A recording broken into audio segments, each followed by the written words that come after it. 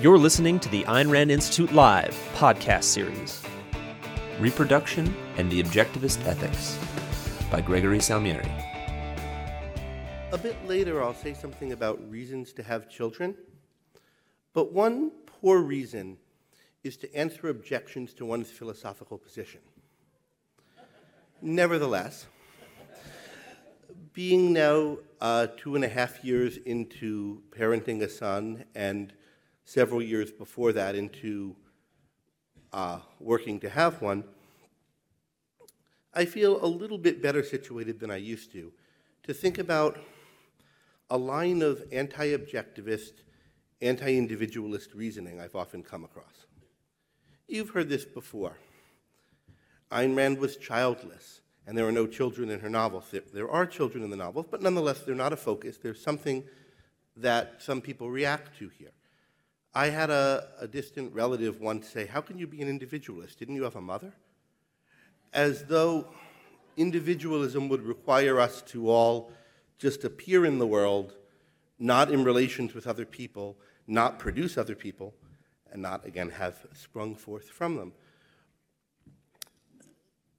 At a certain level, this is a silly objection. Everyone, I'm not the first objectivist to have kids. And lots of people have selfish reasons for having them. Indeed, sometimes having children is criticized as selfish. They might pollute or release carbon. But I do think there is a serious question behind or adjacent to these criticisms that kind of motivates them, that makes some of these digs at Ayn Rand as childless or not writing about children land with some people. And there are two parts to that. The first became clearer to me when I was teaching a course on Atlas Shrugged at Chapel Hill when I was teaching there. And we were talking a lot about Rand's view of love in the course. And it's not an obvious fit for parental love. It's about how you love someone because of the virtues of character, what they've made of themselves, who they've become. That's not how you love an infant. They haven't made anything of themselves yet. And yet, love for infants is real. And devotion of parents to children is real. It's an important type of love. It's a model for some people of what love is. God's meant to love us like that, think the Christians. Moreover, it's something we devote a lot of our life and time to, human beings in general, to raising children, things to do with raising children. And it's a source of community among people. I had a mother, I didn't spring out from nowhere, and it's not just a mother. If you're a leftist, you might think it takes a village to raise a child. If you're a rightist, you might not focus on the village, but on the family. And you might think, since we come from these things, villages, families, we're subordinate to them. We have to take them really seriously, maybe seriously in a way that makes it weird to think of ourselves as individuals, somehow alone in the world, or at least captains of our own destiny. What is the relationship between the kinds of relations, communities involved in bringing up children, which we all once were and which many of us have, and the idea of individualism? The straw man individualist couldn't have or wouldn't want children is, well, a straw man, but why would they exactly? And what role does it play in a life where that life is still individualistic, in your hopes for your children, in what you want for yourself as a parent? Also, the objectivist ethics is a biological ethics. It's about our nature as living beings. But one salient fact about living beings, indeed the most salient fact about them to a lot of people thinking about them, is that they reproduce, they have offspring. Their lives are organized in part around reproducing. And so you might think, what role does that fact about our biology play in ethics? If it's a fact about biology, about life in general, and we have an ethics based on life, you'd expect it to play some role, maybe the major role, and yet it's not something that gets talked about in discussions of objectivist ethics. I think there's a reason for that, and a reason why it shouldn't have a kind of super centrality to ethics on an objectivist view. But nonetheless, there should be something we can say about it if we want to and we want to think about it. And so I want to think about how this part of life relates to an ethics based on life, and based on life as the kind of beings we are. The standard of value for the objectivist ethics is man's life. It's part of life in general that it reproduces. How does reproduction fit into man's life in light of the specific kind of living being a human being is? And therefore, what role does it play in ethics in light of man's life as the standard of ethics? So that's my topic for today. There's a lot here, and I'm just going to kind of touch on a lot of these topics in a kind of drive-by manner. There are three basic sections. The first, facts of life, is on meta-ethical issues, the nature of life, how it relates to egoism, individualism, the objectivist ethics. This will be a little bit technical. The second is on the value of parenting in a rationally selfish life. I'm not going to say anything. I'm not going to presume to talk about how to parent because I'm so early in that process and I'm just working it out. But about why we might want to have kids, what the job of being a parent is in a very abstract way, how that kind of commitment might be something someone might want in their lives, why I want it. And third, I'm going to talk a little bit about reproductive and parental rights, the political implications of some of the ethical points that preceded. So, section 1, the facts of life. Ayn Rand characterized life as a process of self-sustaining and self-generated action. The self in this formulation is, I think, first and foremost the individual organism involved. It's a certain individual organism, me, a fern plant, a snail, that's generating its actions, and the actions are aimed at sustaining it, sustaining this individual fern plant, this individual snail, etc. I think that's what is meant by self-sustaining first and foremost. But it's not sustaining the individual body of the fern plant or me or the snail just as a lump of matter. What's being sustained is the individual as an organism, which is engaged in the process of self-generated, self-sustained action. The self that's being sustained is in a way the body, but in a way the process. And it's the entity as a thing engaged in this process, the fern as a fern. The process as a whole is self-sustaining, not necessarily in that every element of that process is directed at this fern's continuing to exist in the next moment or hour or year, but in that it does keep the fern in existence, and it's largely a process of just keeping the fern in existence. Even if not every action it takes is one of keeping it in existence, think of how many are, and of how this touches every aspect of what goes on in the fern, from the things going on in each cell. If at any moment, there's many, countless, I'm sure there's some count, but I don't think anyone knows it, countless things going on in the body of a living organism, that if they stop in that moment, the thing would cease to exist, cease to be alive. Acts of cellular metabolism, etc., just keeping it alive minute to minute. And of course, the things it's doing aren't only aimed at the next minute. Some are aimed at the next month or year, etc. But when we expand the horizon enough, we come up against the important fact that every life is finite. The organism will die. If some of you are enthusiastic about life extension and think you might be able to forestall this indefinitely, we can talk in the Q&A about how that possibility relates to some of what I'm saying. But up till now, at least, every organism has died, at least of the types we are. Part of what a life process aims at is perpetuating itself beyond the lifetime of the individual organism. Every species of living thing reproduces, and that's inherent in the nature of life. But not every individual organism aims at reproduction. In some species, certain members reproduce, or at least try to, and others don't, often instead supporting the reproduction of others. Think of bees, where there's the queens and the drones and also the workers. And among organisms that reproduce, reproduction plays different roles in the lives of different reproducing animals or plants. It consumes a significant amount of energy in almost all cases, but some are fairly casual. They lay eggs and abandon them and get back to the rest of the business of living and do this over and over again. And others are sort of extravagant. They're the well-known cases of the salmon who swim upstream to spawn and then die, praying mantises who have very rough sex, octopuses who the mothers kind of hang around and basically consume themselves while their eggs are hatching. So organisms invest a lot of energy in reproducing. At least many of them do. Energy that might be thought to keep them alive a little longer. Might seem unselfish, altruistic. I'm mentioning this point in part because I want to think about it in its own right. Why is it worth doing this for some organisms? Is something like this worth it for human beings?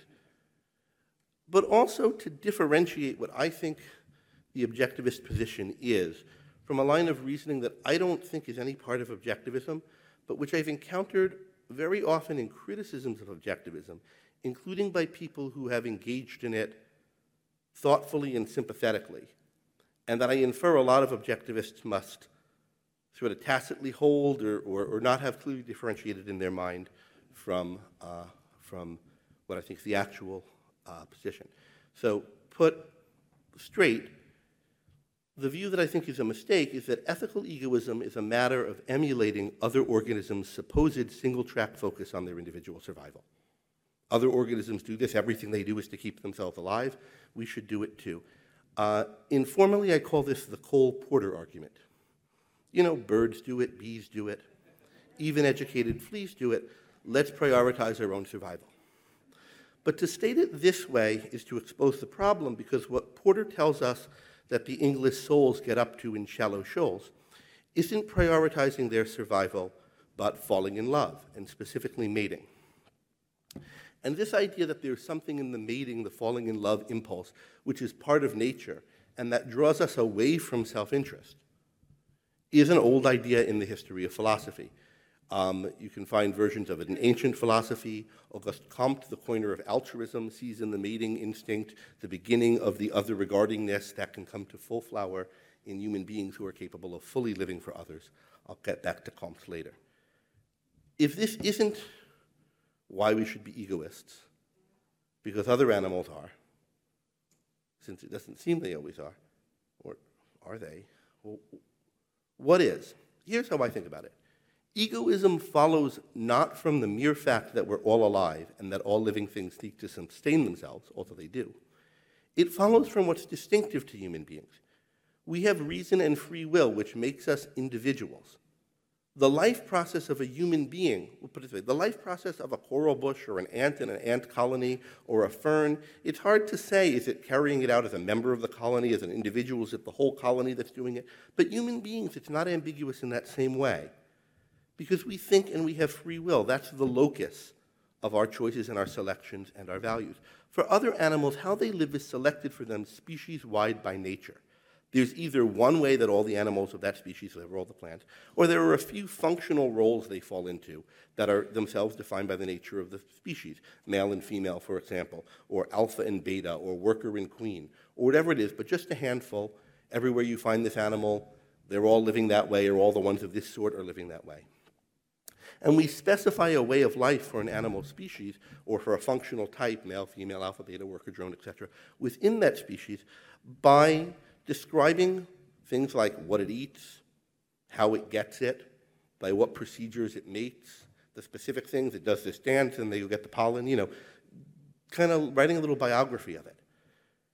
Not so for human beings. At the highest level of abstraction, there's one way for human beings to live, namely rationally, which is the way specified by the principles of the objectivist ethics. But living rationally is compatible with an inexhaustibly vast range of ways of living described more concretely. We don't have to do a certain dance and get our food that way, or we don't have to farm, or we don't have to hunt or gather or whatever. There are many, many different ways to do it, right? An inexhaustibly vast range of possible ways to satisfy our nutritional needs, to reproduce, with new ways always being discovered to satisfy our basic needs. Likewise, the task of managing human reproduction and making use of the organs that evolved to subserve human reproduction. Not only is the human way of life compatible with a vast range of concrete ways of satisfying our needs and using our faculties, essential to the human way of life is creativity in such matters. A human being's life, his process of self-sustaining and self-generated action, is not an algorithm inherited from previous generations.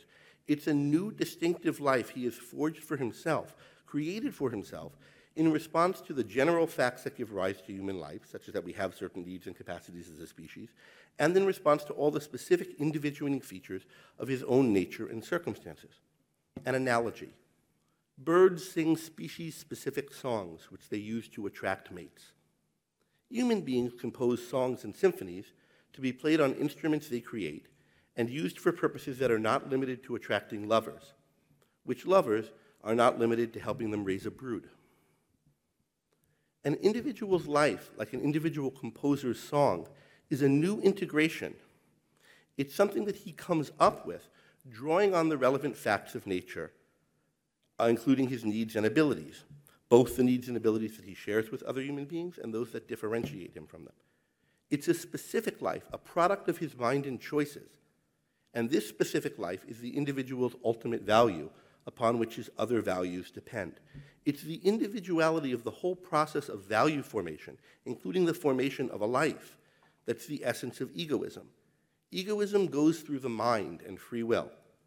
Other animals just enact an algorithm with fixed inputs, fixed ways of performing, and it doesn't really matter how they relate to the others in their species. They do it how the algorithm says.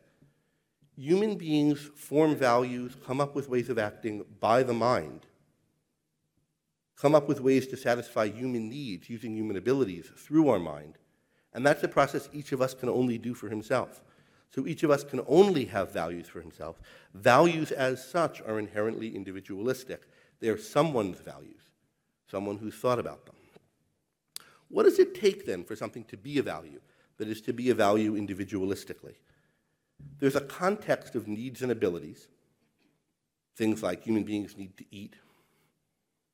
That's one of the basic facts behind all our values in one way or another, that our life depends on getting food, that we have certain abilities, chiefly reason, but also the more concrete ones.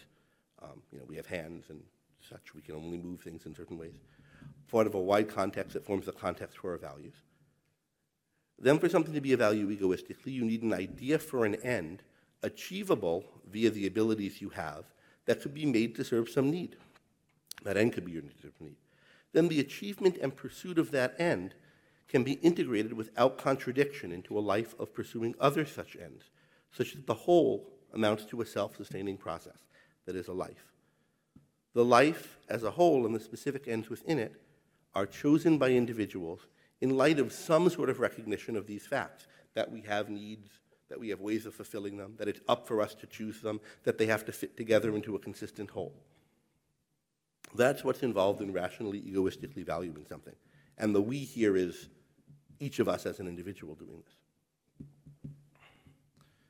So how are children of value in this way?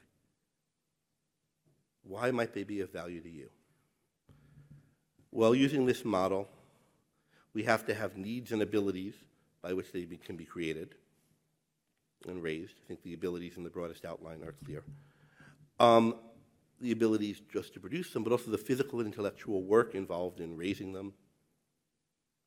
But why is it of value to do this for an individual? What needs of the individual does it serve? And how does it fit into an individual's life? Or can it fit into an individual's life? The needs that it serves are obvious at a species level, but why should they matter to any individual? Obviously, the major personal reasons why some of us have had children or plan to have children are spiritual. There's something about what life means to us, what we want to get out of it. But I want to start with some of the material facts, the facts about material needs that form the context for such spiritual values. Each of us needs there to be a next generation to help him to satisfy even the most basic material needs across the whole of his lifespan. Think of a peasant on a farm. Peasants on farms trying to be as self-supporting as they can need kids. Who's going to harvest the crops when they get older? Even if they're not thinking about posterity or something, but just about their own lifespan. Work's going to need to get done when they get older. And there was, particularly they need sons. There was a whole issue in China when they had the one-child policy of Chinese farmers really wanting sons and killing infant girls for that reason. But in general, think of the issue of who will care for one when one is elderly. There need to be younger people. I hasten to add that I think, as Rand did, that it's really wrong for a parent to have children in order to be his servants when he's older. We're not breeding slaves here. And I think it's wrong for children to think they're under any moral obligation to assist parents in old age. But the fact that many people have lived in this kind of way, having children to help them when they're older, expecting that of the children, feeling obligated to do it, underscores the fact that the old have material need for the young, a fact that was handled poorly, as most facts have been, in primitive societies. How do we handle it now? Well, we tax everyone to help raise the young and then to give a lot of money to people in their old age, right? That's how it works these days. And a lot of people have thought of that as undermining the family structure, but as good. If you're on the left, people tend to think of it as good because it gives people more independence from their traditional families. People on the right sometimes worry about it for that reason. That's also through a collectivism, not a right way to handle it. What is the right way to handle the fact that the old need the young? Well, the proper human way for someone to plan to meet his material needs for useful assistance in his twilight years is neither to breed service nor to collectivize the process, as we do now, by taxing everyone to homogeneously educate the young and subsidize the elderly. It's simply for people to save money during their prime to hire assistance in old age. But it requires that there be a next generation to do that. The material value of there being a next generation to someone living in a human society is great, and it's in a lot of places that might not be immediately obvious. For example, if you're saving money, not only do you need people to hire with the money when you're younger, but the value of the money depends on there being a productive economy in which you can trade it. Even gold, right, isn't valuable in its own right if there's no one making anything to trade for it. And then think of the specific activities in which your own life, even if you're only concerned about your own life during your own lifespan, consists, right? Your work, your hobbies, everything you do like that. None of these can be what they are, except on the supposition of human life carrying on forward after you. Your job wouldn't be the same job if it was expected that when you were 65 or 85, the whole race would drop dead. Right? We wouldn't need to build things the ways that you build them. Our needs would be very different. So there's a material need built into so much about the way we live, a supposition that people will carry on living, that there'll be a next generation, and that next generation is of value. There's also a spiritual need for it. I don't think it's possible to value anything, at least anything abstract, only for the present.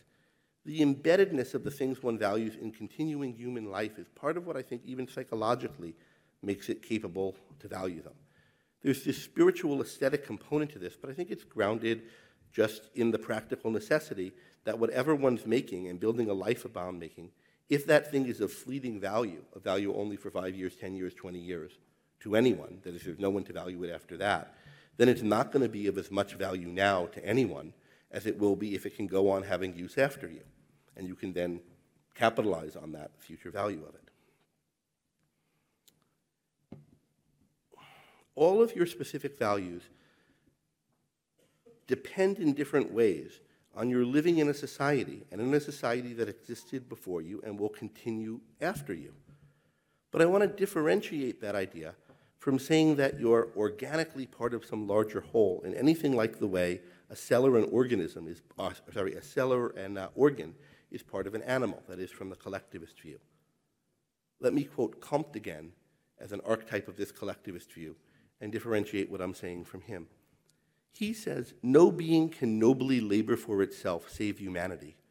Her servants for the time being do but employ in the interests of her servants yet unborn the products which they get from the materials collected by her servants in the past." There's humanity, that's the thing that's living. We are her servants in the present, and all we do is, in the interests of the next generation, use the materials gathered by past generations. Here's my replacement for that. Here's what I think the individualist perspective on that. The only nobility lies in the individual who lives for himself, and he does this by trade to mutual advantage by mutual consent with other individuals, including, importantly, those individuals of preceding and succeeding generations. There's no non-individualism in wanting to be around other people, indeed needing to be around other people to live fully and one's best. to live in exchange from them. And that's true when one's talking not just about individuals of one's own generation, but being part of a succession of generations. Very well. These are reasons why it should be of personal value to each of us that human life go on after us, that there is a next generation. But why not leave it to others to make that next generation? What's the reason to have kids oneself? And how does having them fit into a life one can choose for oneself? What's the role of parenting in a life? It's a particularly pressing and interesting question because the two things most like parenting in one's life are career and other relationships. And it's importantly different from each of them, although there are common values to be found. What is a career? Well, it's a central activity of creating material values that sustain life. This is how one sustains one's own life materially through trade. It forms the central organizing activity of one's life, according to objectivism, and it's a source of material value, of spiritual values such as self-esteem. Also, you often make friends and form relationships through your work. Parenting is like career in that it's time-consuming, it's over decades, and it necessarily has a structuring influence on your life. You can't have kids and you can have a hobby that's a pretty minor hobby. You can't be a parent and it's like, a pretty minor thing that you do, or at least you can't do it well. Moreover, it necessarily, I don't want to say quite vies with career for central purpose, but there's a lot of questions about how do you balance parenting and career. But I don't think it can take the place of career for two reasons. First, it's non-remunerative, right? You don't make money parenting. You can hire yourself out as a nanny, surrogate of various kinds, teacher, and those are good things to do, but then you're not parenting. It's not your kid, right? There's some division of labor within a family also, and a family could specialize with one parent staying home with the kids and the other going out and making work outside the home. But some parenting is non-alienable. Teaching and nursing are not parenting. And if you're doing it for the money, what you're doing is in parenting. Moreover, being a parent can only be a full-time occupation when the children are young. It doesn't take up one's whole life or as much of one's life as a career can. Both of these points, I think, are the analogy to career and the disanalogy are made by Ayn Rand. In Atlas Shrugged, there's the famous scene in the valley where there's the young mother who also runs a bake shop, and she talks about parenting as her career. And that stresses, I think, the kind of thought and attention she gives to it, how serious and important a part of her life it is. And so it's like career for her, and presumably she spends more time with the kids than does her husband, and there's a kind of division of labor there, and that's talked about. But later in the Playboy interview, Rand is asked, can parenting be a career for a mother? Do women need careers too? And she says, yes, they need careers other than parenting. And part of the reason is that you can only be a full-time parent for a certain period of time. It's not going to be a career that lasts your life. And if it does, it's going to be like you're going to take things from it that you're going to use in other areas. You're going to learn a lot about education while you have a kid, and you're going to then go into education or about time management or something else. Right?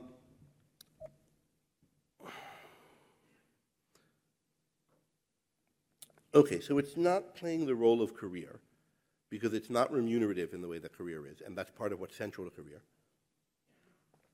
And it can't be fully an organizing principle for a life in the way career is, although it can play a significant role in organizing it.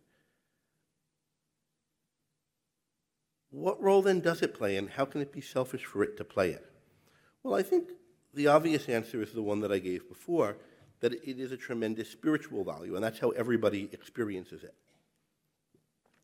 It's in the same realm as art and relationships. But it's a very distinctive kind of relationship one has and wants to have with a child.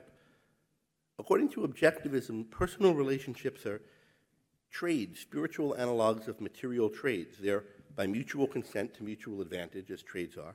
And what each seeks from the relationship is a kind of spiritual pleasure in the other person's character, in his virtues, in what he made of himself.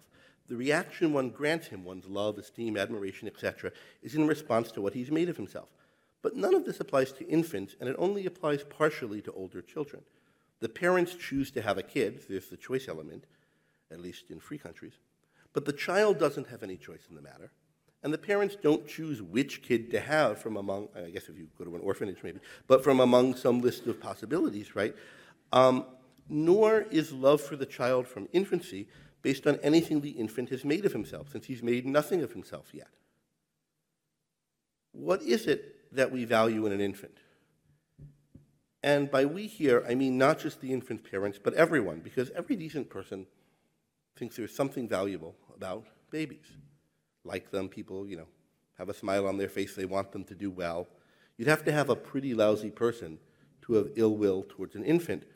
Why? What is it? Well, what we value, I think, is humanity as such, the human potential. It's something that we all love as part of loving ourselves to the extent that we do love ourselves. Love for the kind of thing we are. Love for humanity is self-love in the abstract, not just love for what you in particular have made of yourself, but love for oneself as the sort of thing one is that can make this sort of thing of oneself and can make so many other wonderful things as well. To become a parent is to focus intently on a particular instance of that potential and to commit to helping it to realize itself. It's to go deep on humanity in the being of a particular new human. Typically, though not always, one does this with a child who's biologically one's own, biologically related to one, and so whose innate endowments are likely to resemble one's own and one's chosen partners, and that could add an extra element of familiarity or of closeness to self-love, but that is love of oneself in particular as opposed to humanity in general and as the species to which one belongs. And all parents, no doubt, have hopes about some specific traits of theirs or the people they love that they'd like to see in their offspring. But part of what's exciting and scary about parenting is that you don't know just who the child will be, not before he's born and not while he's young. And in committing to raise him, you're devoting yourself to his person in particular, but to a person about whom you know nothing, a stranger, to humanity in general in the person of this developing person, and to forming and deepening a relationship with him as he becomes who will be. I want to read something I wrote about this in a companion to Ayn Rand, now available in paperback in the bookstore here. Years ago, during a time when my wife and I were trying to have a kid, but not yet successful. This generic love of the human potential and its exercise and development is surely only part of the root of a parent's love for his child. If the child is his own biologically and the result of a loving relationship, the parent will soon identify in this generic potential countless small individuating features that he values in himself and his lover. And whether or not the child is biologically his own, as she grows, he will also observe in the child many learned characteristics he, and if applicable, his partner, have passed on. Moreover, because of the closeness of the parent-child relationship, he will have a unique and potentially joyous perspective on the child's development of her own distinctive character and on the specific role in this developing character of the values he cherishes in himself and his partner. That's very much how I was thinking about it, or part of how I was thinking about it in my own case, and I think assuming how other parents think about it while we were trying to have a kid.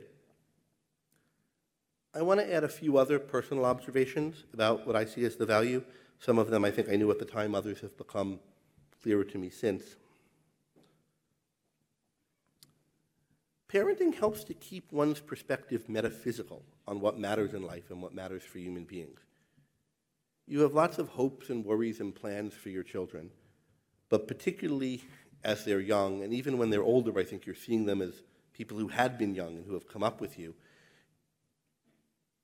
You have to think about that in the trajectory of a human life. Does this particular thing so matter as much as the abstraction under which it falls? Does it matter if he gets this job or that job that he wants or that I hope for him, or does well in this or that task, or does it matter that he develops his ability, that he develops his character traits? It helps you focus on what's important and what matters. It helps you focus on your own values and why they're important, and what about what's important to them is distinctive to you, and what are the general parts of it, and how much of each of those you want to share and why. Another value of parenting that I think is important and in this spiritual realm, it keeps growth and development central to your life. This is a big part of why I wanted a child. I think about when I was younger, there was always some next thing, some next stage of growth. You get from this grade to that grade to that grade and so forth. And you always have your eye on the next milestone, the next thing that's going to happen.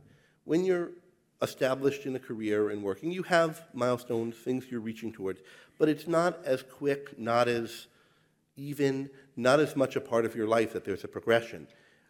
It's easy to stagnate, but even if you don't stagnate, even if you're growing, you don't see that growth in that regular way.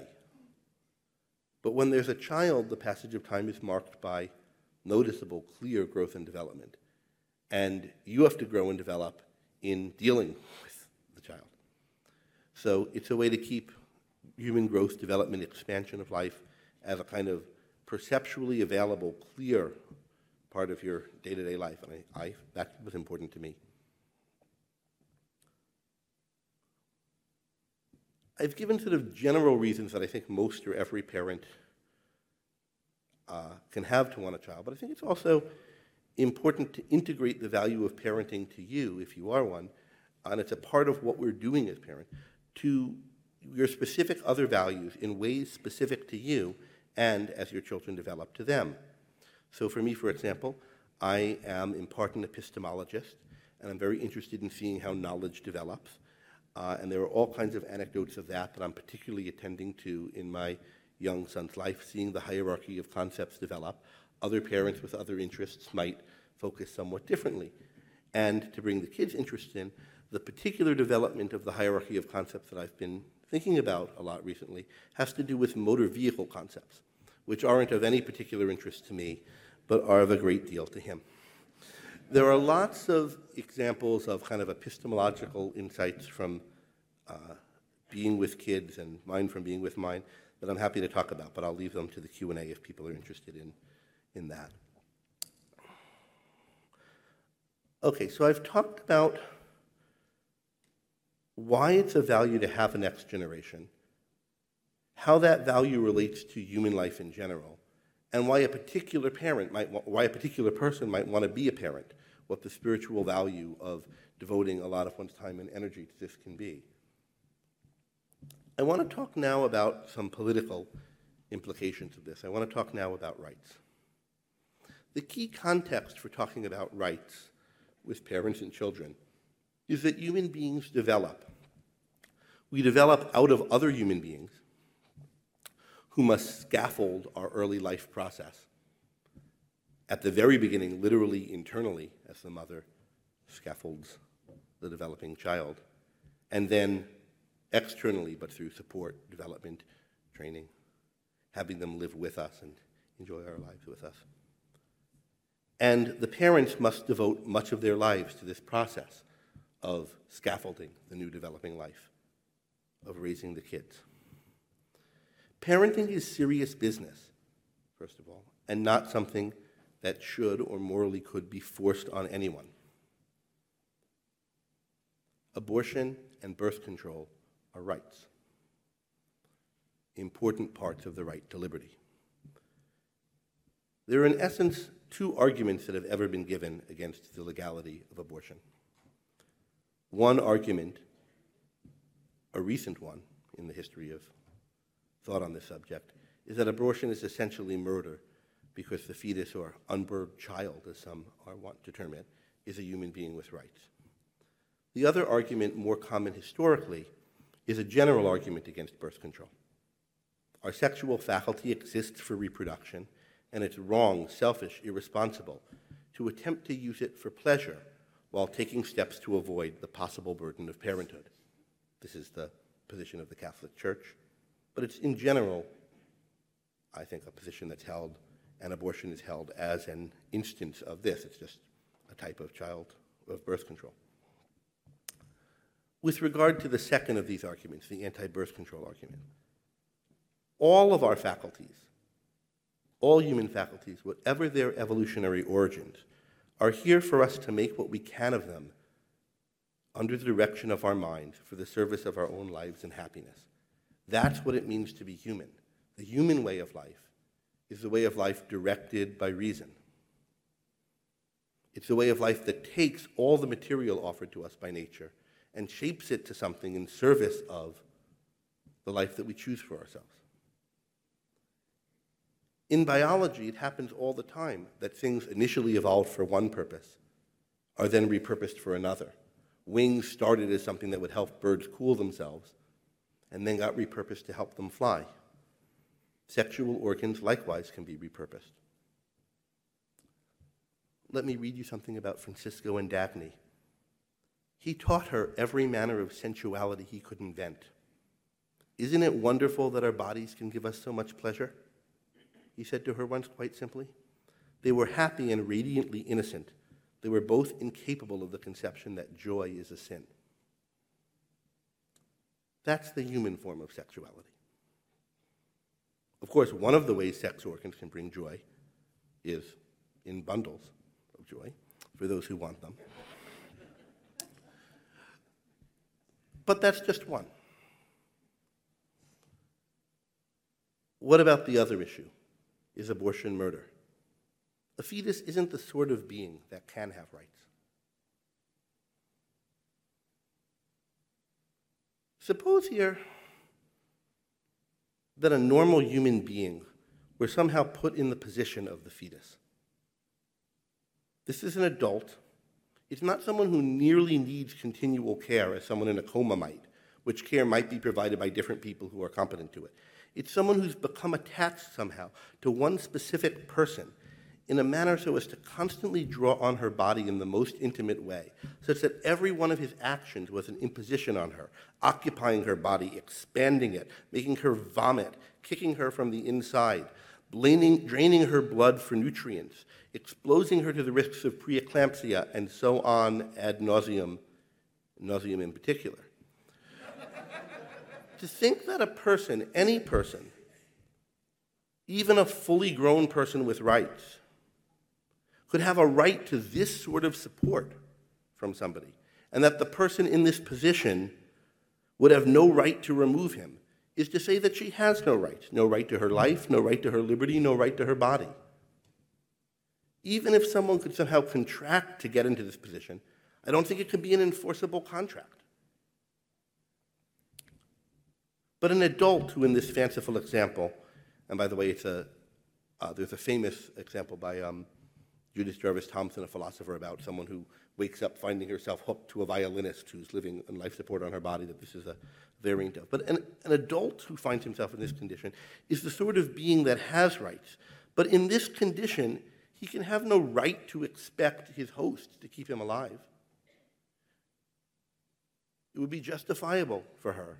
Maybe it would be nice of her to keep him on. Maybe she even should do it, but he has no right to demand it, and she has every right to live her life free of him. That's what a right to life is, hers. Now, a fetus at any stage of pregnancy isn't just some guy who found himself hooked up to someone. It's a type of being that by its nature is in this condition, that only comes to be or can come to be in this condition, and that cannot transition to being in any other condition except by further extraordinary uses of the woman's body. This is not the kind of being that can have rights, any rights of any kind at all. This is an essential difference between types of beings. There's not some magic moment when human life begins and we're endowed with humanity and rights or personhood. Human beings develop along a long process in which we pass from potentially human beings to actual human beings. It starts before conception. After all, there's the genetic potentials of the sperm and egg. There's the mathematical combination of this sperm with that egg before it actually happens. There are all the unconceived that the Christians haven't thought to be worried about yet, but they're people too, by the same logic as that the unborn are. There's the fertilization, there's the beginning of the splitting, you form a blastocyst, it implants at some point, and there's a long process in which various different of the potentialities become actualized, passing through birth. Now you have a new individuated, separate from the woman being, but it still can't go on and live on its own. It has to keep on growing and keep on being supported by the parents or by someone until it's an adult. We develop slowly over time, from conception and before, through birth and beyond. What rights are principles about the sphere in which unividuals can unilaterally decide things. And human beings have them because of the needs of mature, functional adults in a social context interacting with one another. There are reasons, important reasons, which we can discuss in the Q&A if you want, why rights apply in derivative ways to other human beings than mature, functional adults, why they apply to children, to mentally handicapped people, to people in comas, and so forth and so on.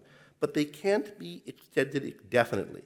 And a sine qua non for having rights is being born, being physiologically independent and separate from any other human being.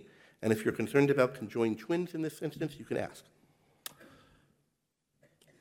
So the first issue with rights in children is that we have to have the right to have them or not, the right to decide whether to be parents, the right to control our own reproduction, for parenthood to be planned. The human way to function with sex is to think about it and plan it. And you have a moral responsibility, in my view, if you're having sex and aren't prepared for the responsibility of childhood, to have decided already, if you're a woman, whether you'll have an abortion and that you'll have one or else you shouldn't be doing it. And if you're a man, that you don't want to be with a woman who you're not confident will make that choice.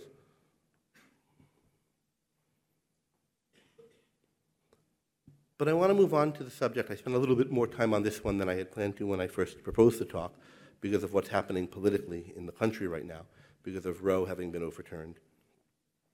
And I expect there'll be more questions about this issue for that reason. But I want to turn to parental responsibility and children's rights.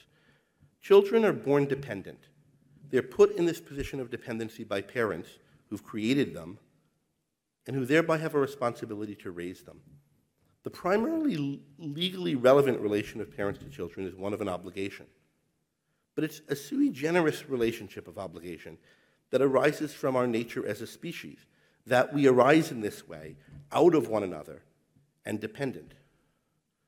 And a prospective parent's rights to liberty and to the pursuit of happiness imply not only that they have a right to decide whether or not to have children, but they need a large scope of freedom to decide how to integrate children in their lives, how to raise them. If you're going to have children, it's a huge part of your life. It's part of what you take into account when you make the decision to have them. And that's a part of your life that you need to be able to choose, knowing what your responsibilities will be, knowing what scope you'll have in exercising them. And I don't think you can choose it responsibly unless you know that you'll have a significant scope in exercising them, in fostering the development of human potential, in light of your views of what human beings are, of what's good for them, of what the right way of life is, of what matters and what doesn't. This means parents, in order to responsibly become parents, need a great deal of freedom over how to raise the child. And they need any constraints on this freedom to be as clear as possible from the outset in informing their choice. It cannot be and is not the responsibility of the state to ensure that children are raised well or treated well by anyone's judgment other than the parents, and particularly raised well. It's part of a parent's right to raise a child badly, for example, religiously, whether in traditional religion or some woke or environmentalist variation on it. And these kinds of things are much more damaging to children than a lot of forms of what might be physical abuse, I think. But it's part of the fact that we live by our minds, including raising children by our minds, that we have to have freedom that includes this scope to make these kinds of mistakes. These freedoms are necessary to ensure the right to raise children well in a world where our neighbors might not agree with us on what raising children well amounts to.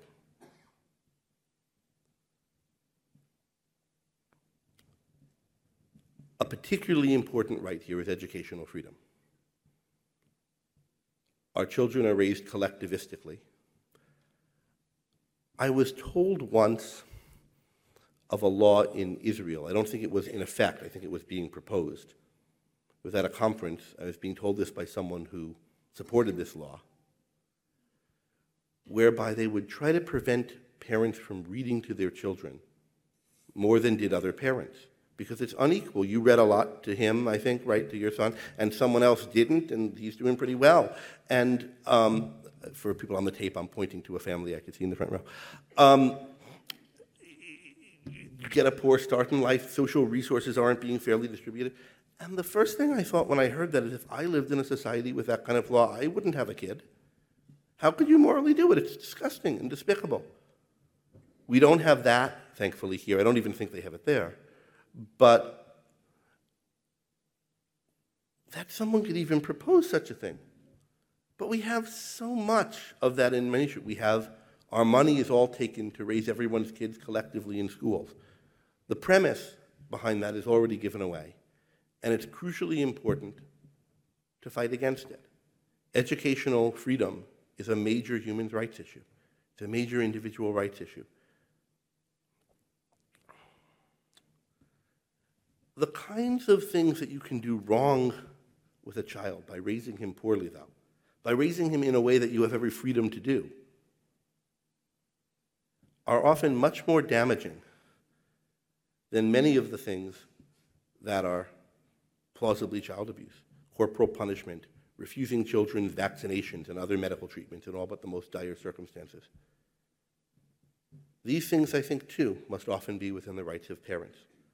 Standards for child abuse and state action to interfere with parenting must be very high and very near to the conceptual level, involving some type of battery that can't rationally, if misguidedly, be aimed at discipline, things like deprival of needed food or of medical treatment in direct emergencies. They have to be very high. And there are a lot of things today that are thought by various parties to be child abuse and should be banned by law that I don't think can be. Think about conversion therapy for gay people. That is where you go to, they go to a psychiatrist and the psychiatrist tries to convince them to be straight or does whatever they do.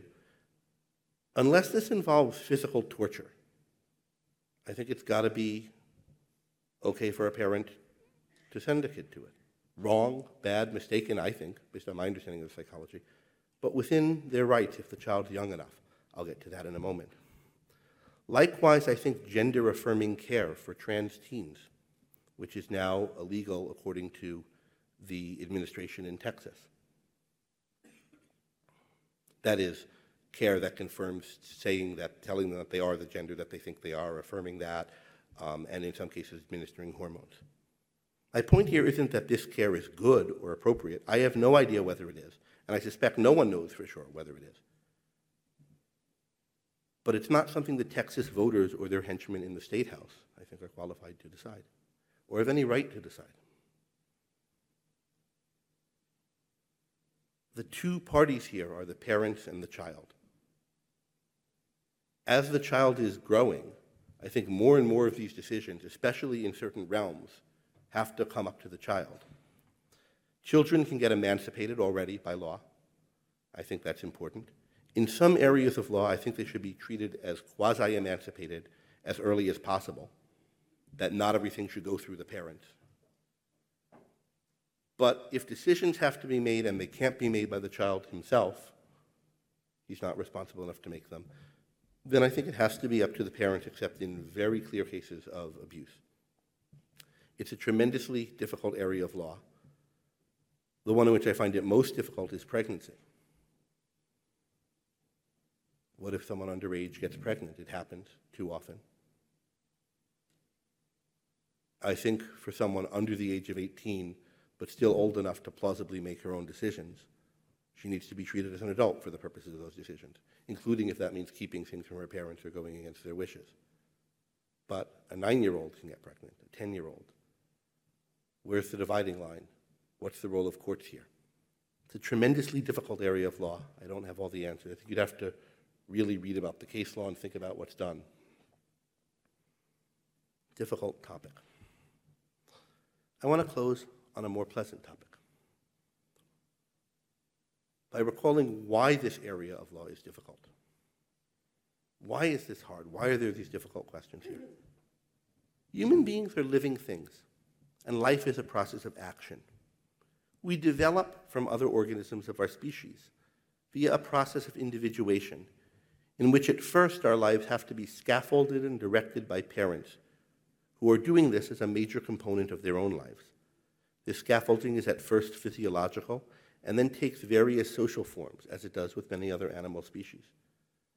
What distinguishes us is that we are the rational animal, The ones who, as we develop, are conceiving, choosing, and starting to achieve values that will add up to a self-sustaining whole, to a life of our own, a life that we love, and in the context of which we can love other specific values that can have deep personal meaning for us, the life of individuals. And when we choose to have children ourselves, it can and should be as chosen parts of such a life. All the ethical and legal questions are about how one implements that point. Thank you.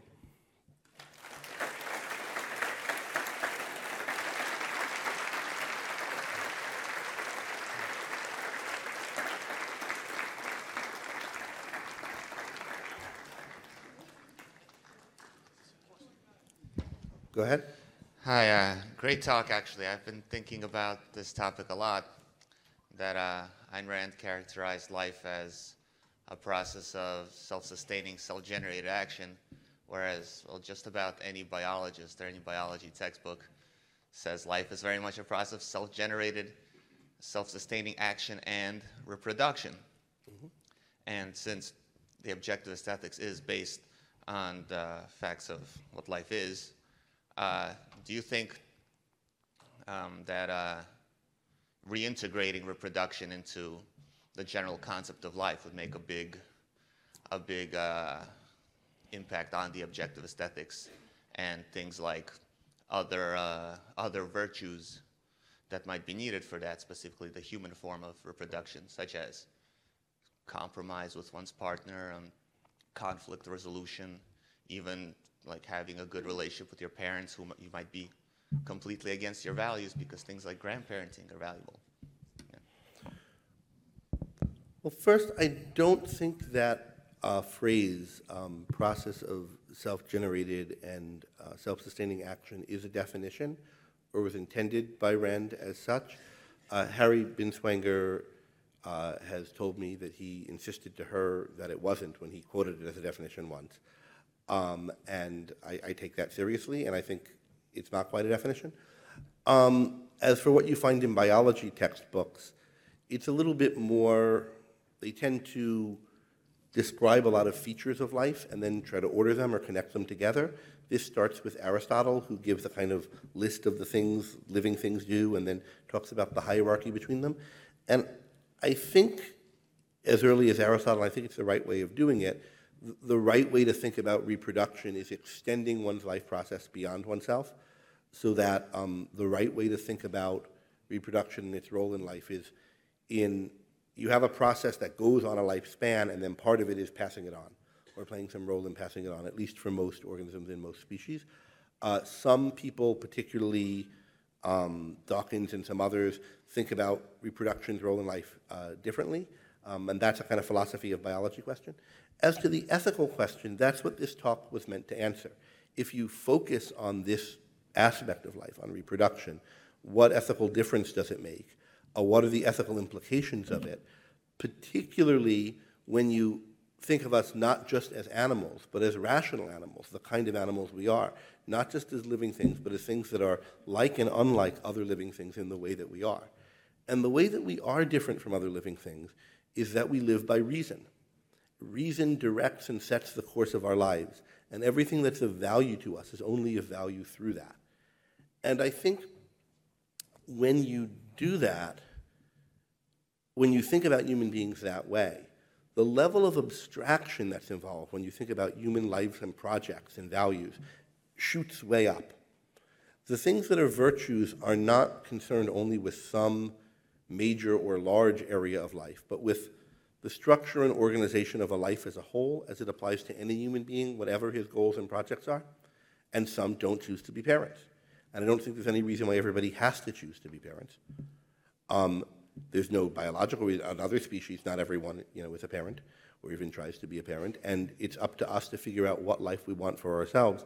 If you're living in a way that would preclude there being future generations or shows ill will or malice towards it, you're clearly doing something wrong and unpleasant and unviable. But if you're just not being a parent, not wanting to be one, that's no problem. So I don't think there are special moral virtues involved with reproduction. I think you just have to think about what the moral virtues that guide us in general say about that. Now, working together, teamwork, conflict resolution, whether those are moral virtues or not, I think they're a little bit too concrete to count as moral virtues. They're good things to have and get good at in life that apply in many areas of life. Child rearing is not the only cooperative endeavor that we have great reason to engage in, right? And it's a particularly important one, but not the only one. And so I'm all for thinking about how to work well with people, but I don't think that's a kind of change in ethics that comes when you think about reproduction. Thank you. Thank you, Greg. I have a question. I think you mentioned in your talk that there's benefit to all members of society, or at least I think most productive people, to having a next generation and to also having just a larger population, more division of labor. I consider that for myself, I think something, whether or not I'm interested in having children at some point, something that I think is a value to me, even if I choose to have a career that, and not have children. But I was wondering, right now we have a lot of socialization of, socialized methods of incentivizing people to have children. Like we have public education, there's even child tax credits and things like that.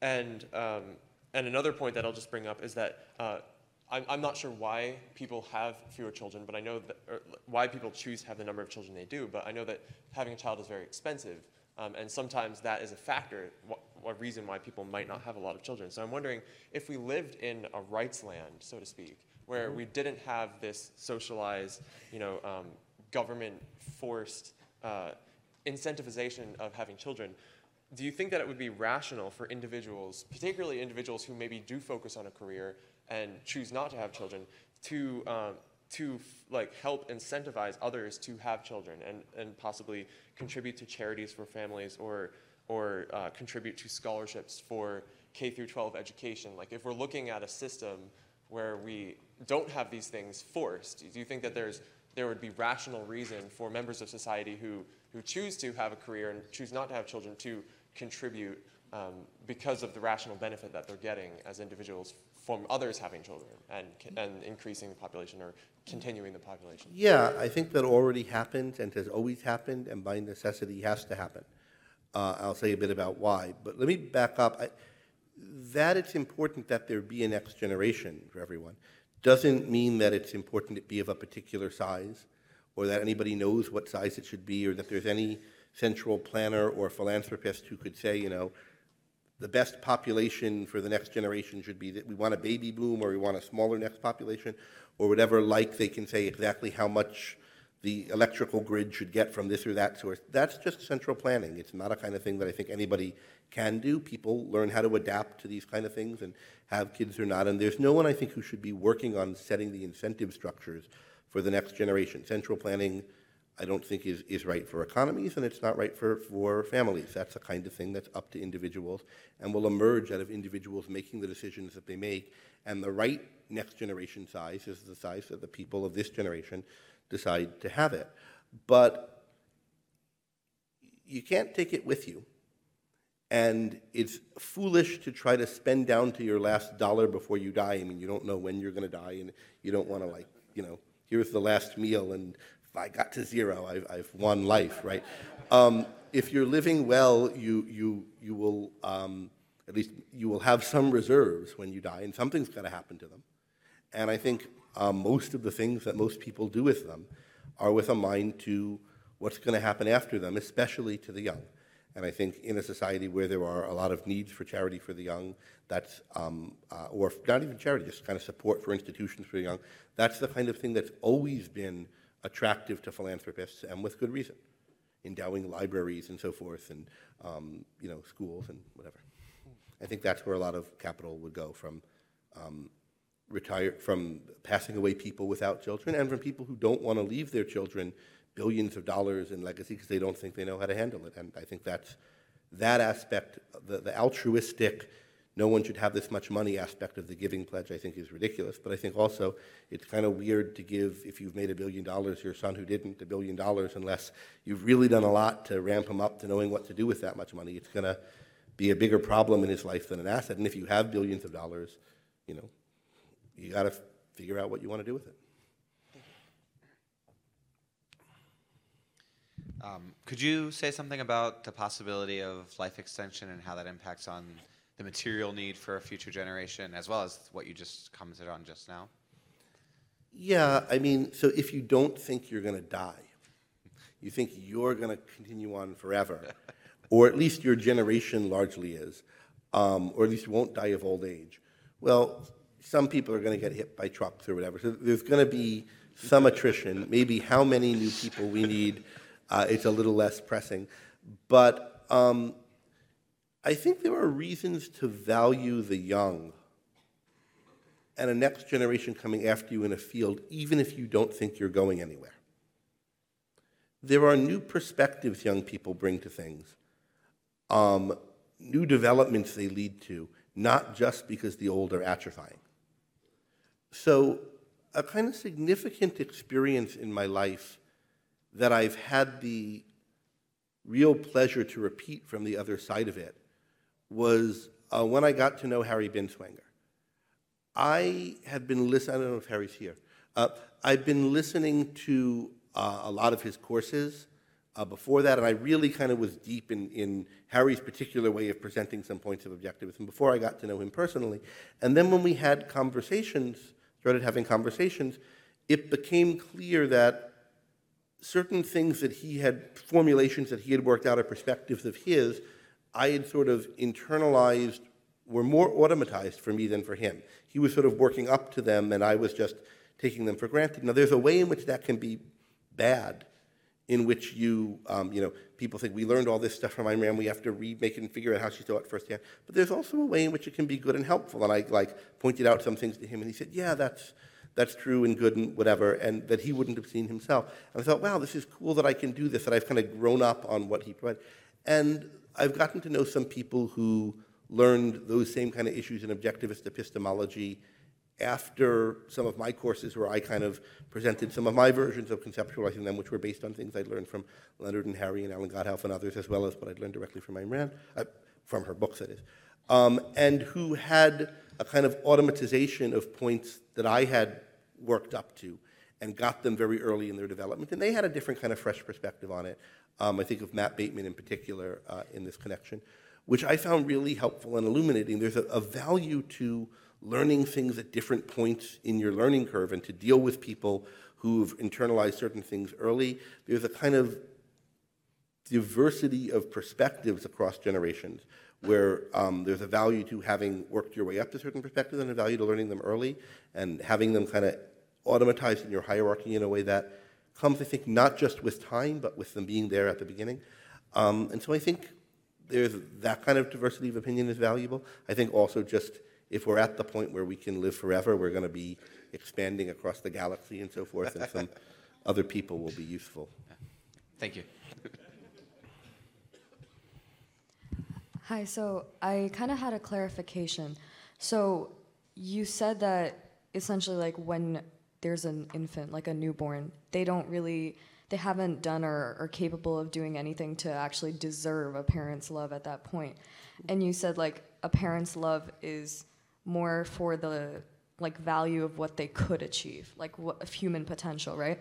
Is it fair to say that a parent can also love their child for the reason that, like for the same reason that they would love an accomplishment that took 9 months to achieve also?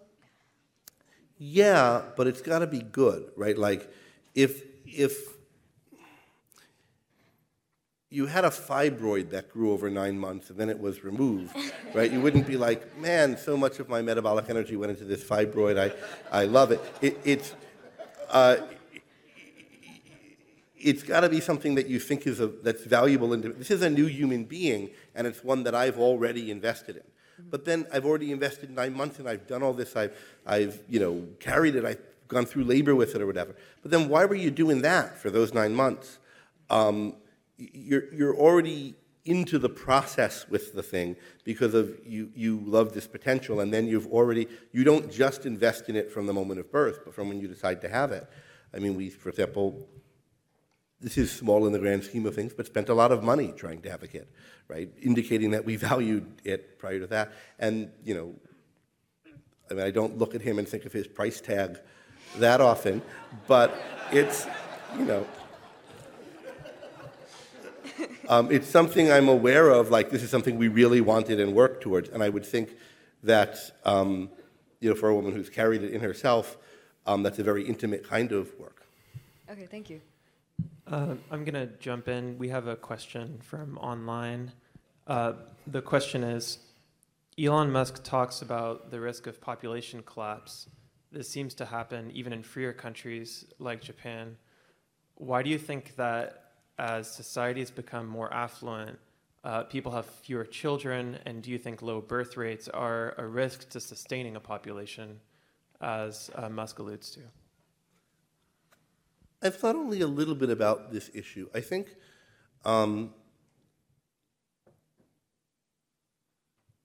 as people get richer, they become aware of more opportunities to craft and shape their lives, more type of lives that they might have that aren't the same as their parents had, that aren't the same as just doing the default, whatever was the default in their society. And in societies that are newly affluent, the default is often, no birth control, having a kid every time you get pregnant, and not doing that much to prevent it.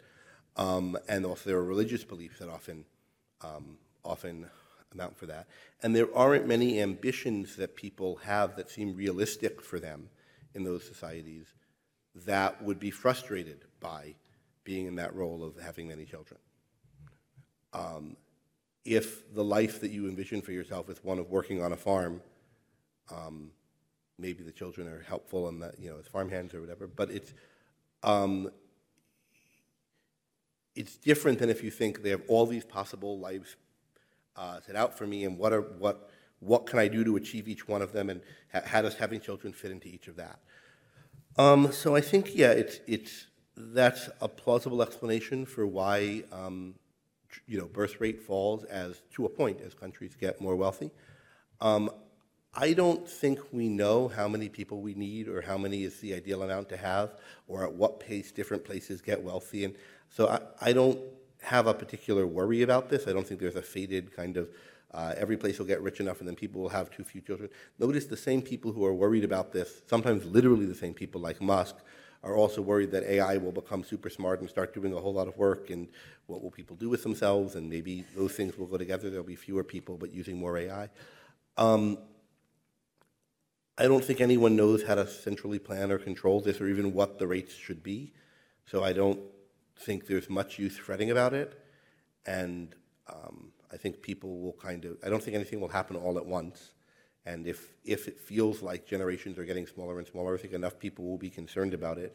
More of them will become pro having kids as a response to that, and kind of mores will evolve around it. And I don't anticipate a huge problem here, but I've not thought very deeply about it. So a couple friends in college were giving me this argument that every child should be entitled to a guardian or a therapist who prioritizes their psychological health. And I don't agree with that, but in the example of like a parent who is treating her child in a way that, gives them debilitating depression or something in a way that they cannot pursue their life or pursuit of happiness, is there no limit to where emotional abuse ever, becomes an infringement on the child's rights? Is there? I don't know. There would have to be some, and there's not, things fade from emotional to physical abuse if you're, we have to talk about specific cases. I don't know where that line would be. Mm-hmm. I think it would have to be drawn as precisely and carefully as possible, and in such a way as to allow a great deal of bad treatment of children, but criminalize only the most demonstrably negatively affecting that people from a wide variety of views of what's best for people can all easily see. Yeah, that's really going to damage the child. Otherwise, you cut off the space for better than par ways of raising children. And I would just look to family law and what doctrines there are now and think about which ones are better or worse and how to develop it. That's not saying much. I mean, people have researched this, but I'm not one of them. But I just wanted to kind of put that in as a kind of point that someone asked earlier, what are the things that come into sharp relief when one thinks about child raising and parenthood as a central part of life? One of them is that it makes law very complicated, particularly law as it relates to rights of children versus parents. So you think that to an extent a child should have certain protection for their psychology? I think they should have protection against anything that might be a kind of torture or abuse. Okay. But what it means to say that it's psychological torture or abuse, it's a very slippery slope. So I'd want, if you're treating them, if you're locking them in a room and blasting music at them so they can't function like you would do to a victim of literal torture, obviously that's abuse. And likewise, if it's a tape that quietly says, you're no good, or whatever. But where the line is between a hectoring parent who is doing a real number on the kids and real abuse, abuse that should be legally abuse, not just we'd say it's an abusive relationship, that I don't know. Okay, thank you.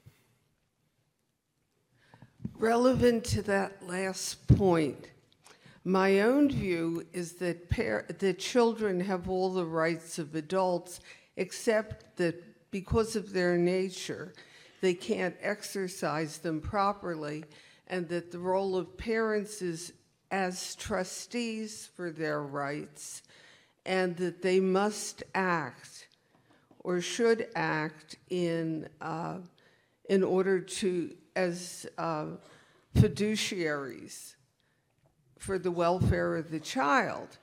Now, the standard of legal abuse should be, in my view, and I'd like to have your opinion, that the parents can do anything except anything that has a permanent effect on the child that the child can't undo when they are of legal age or emancipated. So I agree with the idea about fiduciaries, but I don't know how much that that clarifies something like how should a parent think if they're being responsible, and how should a court judge what's the question to ask? Are they acting in what they believe to be the child's interests and so forth? But then,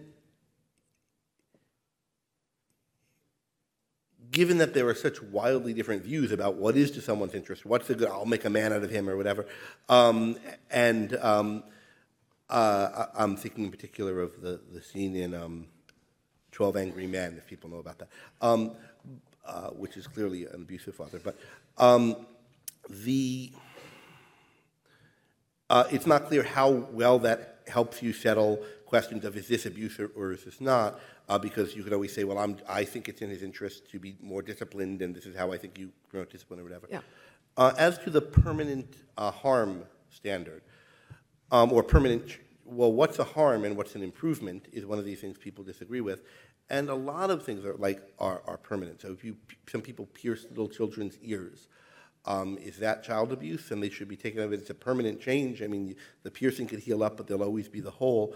What about you give someone a smallpox vaccination, and it's got they always have the little thing that you could see. You think it's clearly worth it, but suppose I'm wrong, and even in the context where I think smallpox, you're in a place where there's smallpox, those vaccinations are good. They're not. That was a permanent change. So I don't think the permanent change can quite be the standard. It has to, because so many things leave permanent marks when you're a kid, including permanent physical marks. They have an operation, and they need the operation for medical reasons, but there's a scar for their life. So I think it also has to be, is it plausible that they have a rational basis for thinking that this helps, is benefiting the child? I have another one from online. Okay.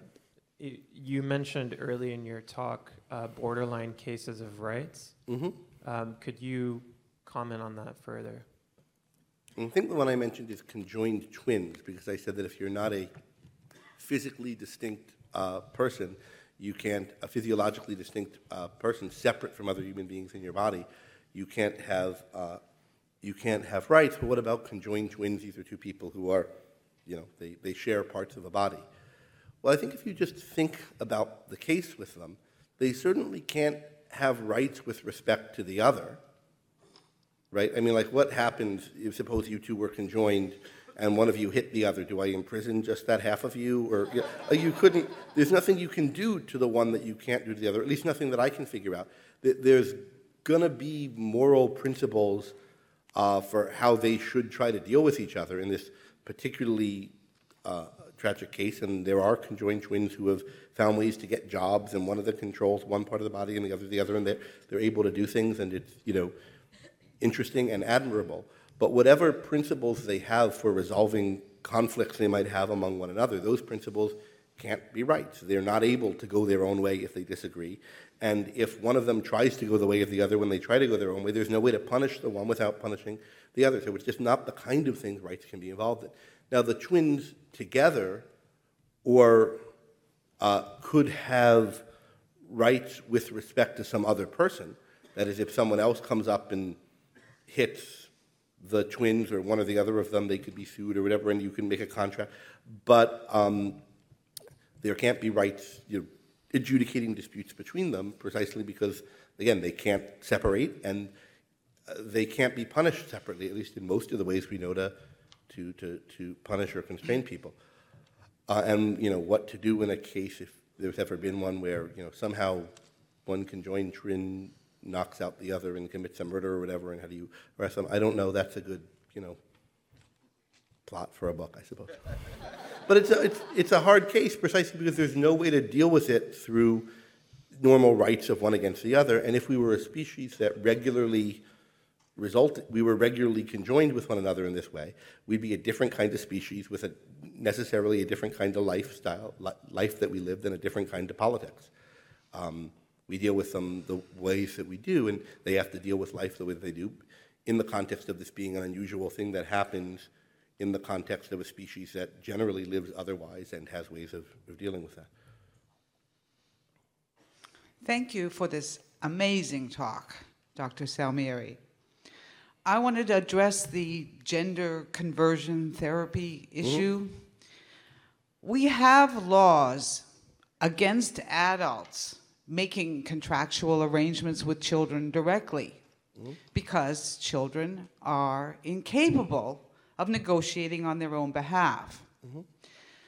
So how can you advocate that parents can unilaterally decide to change their child's gender when the child is prepubescent? They haven't passed through puberty.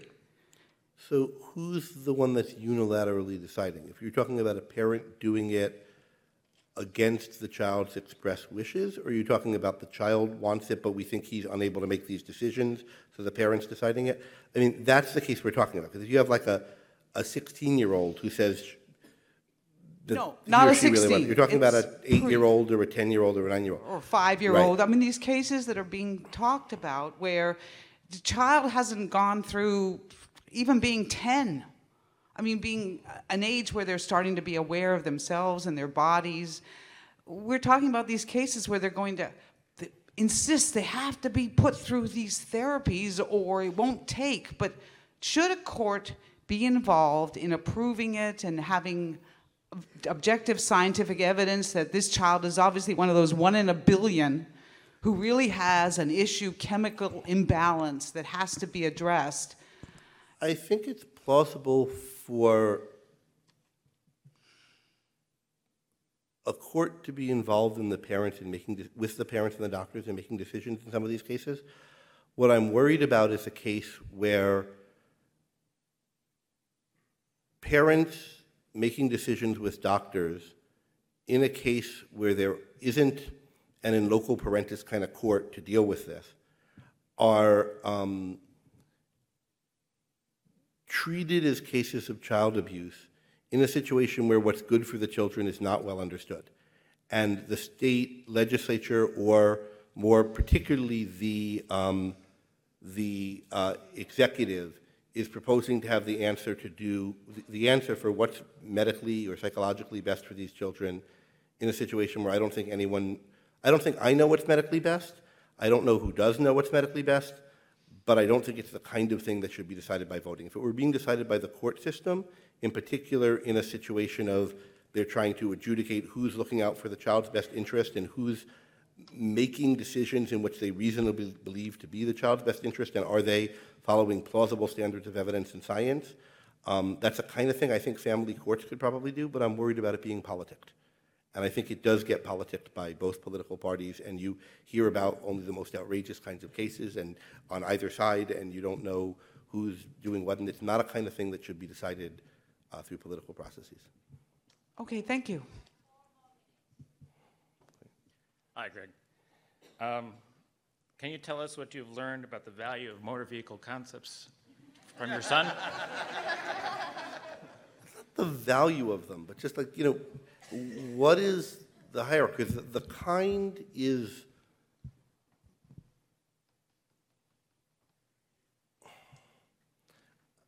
I'm more interested in some other of the epistemological questions that came up. That one was because he struck so much. But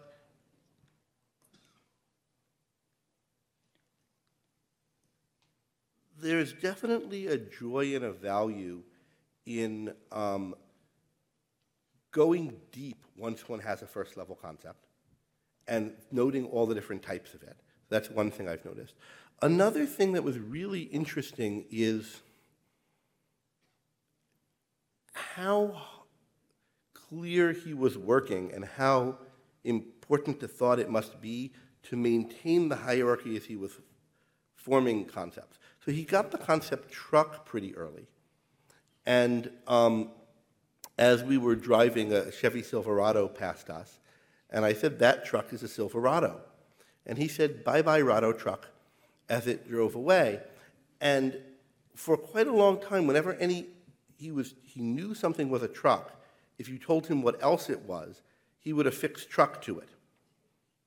That's it, like ice cream truck, but even if the word truck wasn't affixed, that's a Ford truck, that's a Silverado truck. Why did truck have to be there? Because I think it was really important to him to maintain, this is not something I'm being told it is instead of a truck. It's a truck first, and then it gets sorted.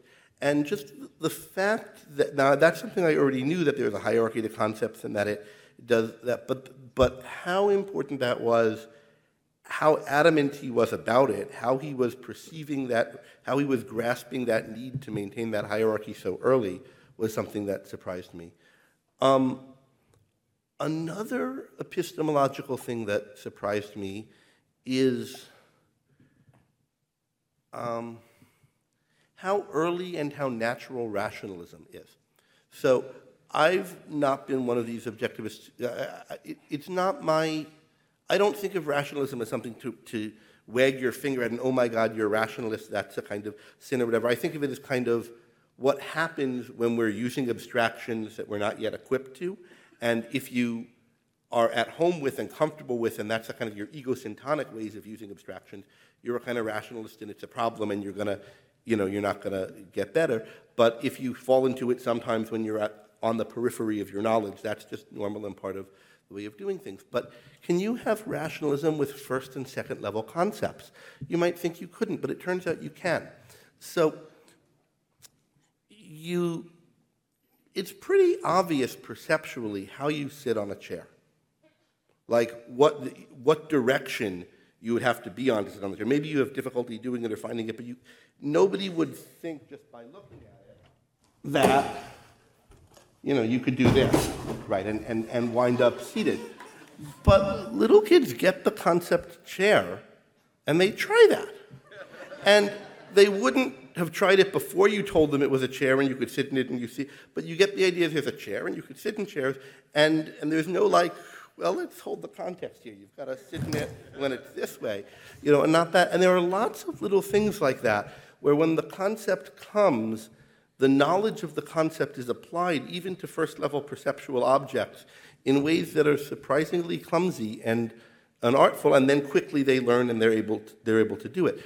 But there's a kind of work to holding and applying concepts, even at the early level, that you can kind of not quite be up to and have the concept. And I found that really fascinating. There are a few other things like this in terms of how value concepts get formed and so forth, but I'll leave that for another time. Last question, Tomer? You've stated that the existence of a next generation is valuable to present generations, but do you think it should affect an individual's choice to reproduce? If it should, then in what way and by which mechanism? And if it shouldn't, then do you think most people would choose to reproduce in a rationally selfish world? Because today it seems that many simply default to having children because, well, that's what everybody does, and they don't give much consideration to the costs. And I don't think that's very rational.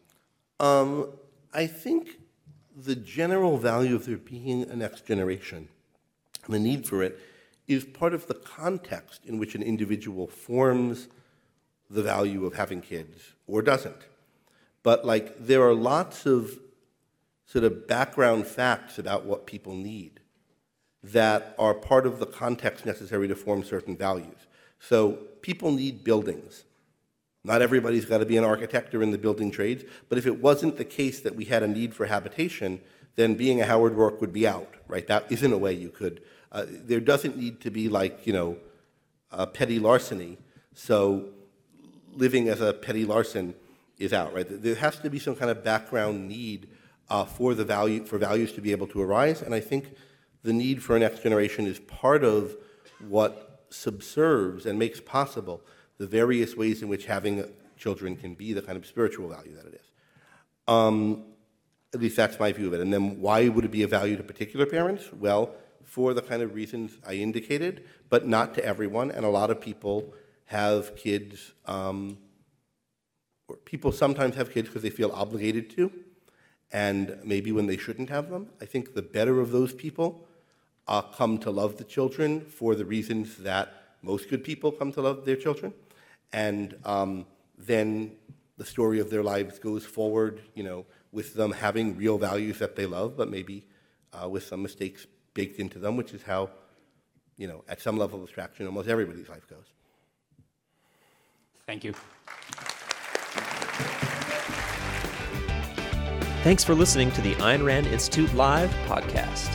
Subscribe on iTunes, Stitcher, or wherever you listen. You can also find us on YouTube. If you like this content, please share or leave us a review. For more information, go to aynrand.org.